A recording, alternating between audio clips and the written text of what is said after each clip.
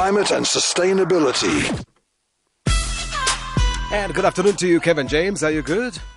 Good, Ernest. Beautiful day. It's been a while. We've had a couple of weeks of not speaking, but important things happening in the meantime. No, absolutely. Quite a bit. So let's get to it, Kevin. As you mentioned in the promo there, despite the resounding success of the South African Renewable Energy Independent Power Producer Program, the chairman of Eskom recently announcing that they would not be contracting any independent power producers. It seems a bit odd. What's the rationale for this? Yeah, so this is a bit odd. I know, Ernest, you've been wanting to ask me this since it happened a couple of weeks ago. It's been a very interesting, but not such a surprising move, really, after about 4.5 rounds of what can be boasted as one of the most successful renewable energy independent power producer programs in the world. Well implemented, transparent, almost 200 billion rand invested over the last 5 years. And Eskom have announced they want to discontinue it and not engage further with independent power producers.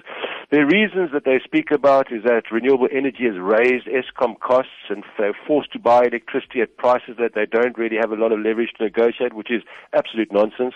This is at complete odds with reality. The cost of renewables, as we speak about often, has been reducing exponentially and certainly relative to the price of coal and nuclear. And right now, wind energy is cheaper than coal energy, and that's a fact. Which really begs the question, why shut down probably the only successful power generation program that Eskom has actually been involved in over the last 20-odd years? Well, there are a couple of reasons. None of them are really part of Eskom's official response, but I'll give them to you anyway. The renewable energy program was so successful that it's showing up the viability, the financial, economic viability of the controversial nuclear procurement deal. It's showing up the viability of Medupi and Kusile, should any of these constructions ever come to an end.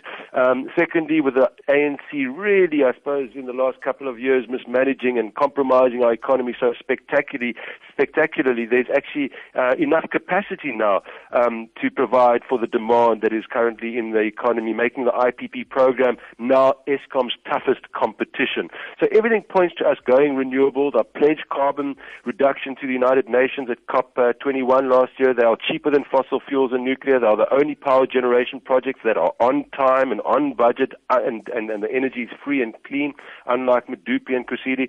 The latest decision by Eskom and government basically protecting their short-term interests, protecting the Eskom monopoly, as well as the lucrative coal and uranium contracts belonging to the Gupta and Zuma families at the expense of our long-term environmental, social, and economic sustainability. Ernest, this has nothing to do with economics. This has everything to do with short-term profits and patronage. That's a thorny one there, Kevin. But in response to this announcement, Cape Town Mayor Patricia de Lille is demanding that the government allow the city of Cape Town to procure its own renewable energy from IPPs, saying that the city has a right to plan and secure its own energy future. It sounds about right. Can they do that, though?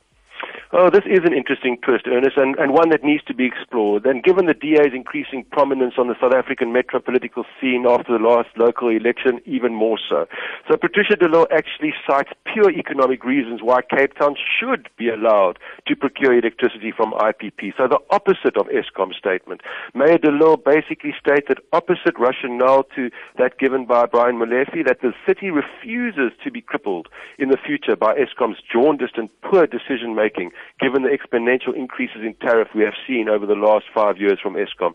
Engaging in transactions with renewable IPPs provides cheaper options to coal-fired energy and gives the city transparency into future costs, as the negotiated tariffs are linked to inflation and not the double-digit annual tariffs we have seen from Eskom. So now, are they allowed to do this? That's a good question. She apparently wrote to Tina Jamut-Patterson, the Minister of Energy, asking for something called a Section 34 determination to allow Cape Town to procure 150 megawatts of solar and 280 megawatts of wind energy from IPPs. This happened in November last year. And basically saying that long-term interests of the city residents need to be protected against the energy supply and cost insecurity, and that the restructuring of an outdated SA electricity industry is required to break Eskom's vertical monopoly status. So the Western Cape current strategy embraces green economy opportunities in a big way. For example, we've spoken about the Atlantis 12,000 square meter wind turbine manufacturing plant in the Green Tech Industrial Park there in Atlantis. What does that mean to renewable energy IPPs once that gets shut down? So De Lille's response to Eskom happened, as we know, challenging the announcement had happened prior to the local government elections. Well, now that the election is done and the results are out, we could find that the DA has increased influence in trying to get the government and Eskom to do the right thing and reverse their decisions on the IPP strategy, because right now nothing makes sense there. Oh, interesting times, along with coalitions, the buzzword. We'll see what happens. Thank you, Kevin James. We'll chat again next Wednesday. Take care, Ernest. Bye-bye. All righty. Regular guest from GCX Africa, Kevin James, talking climate change and sustainability.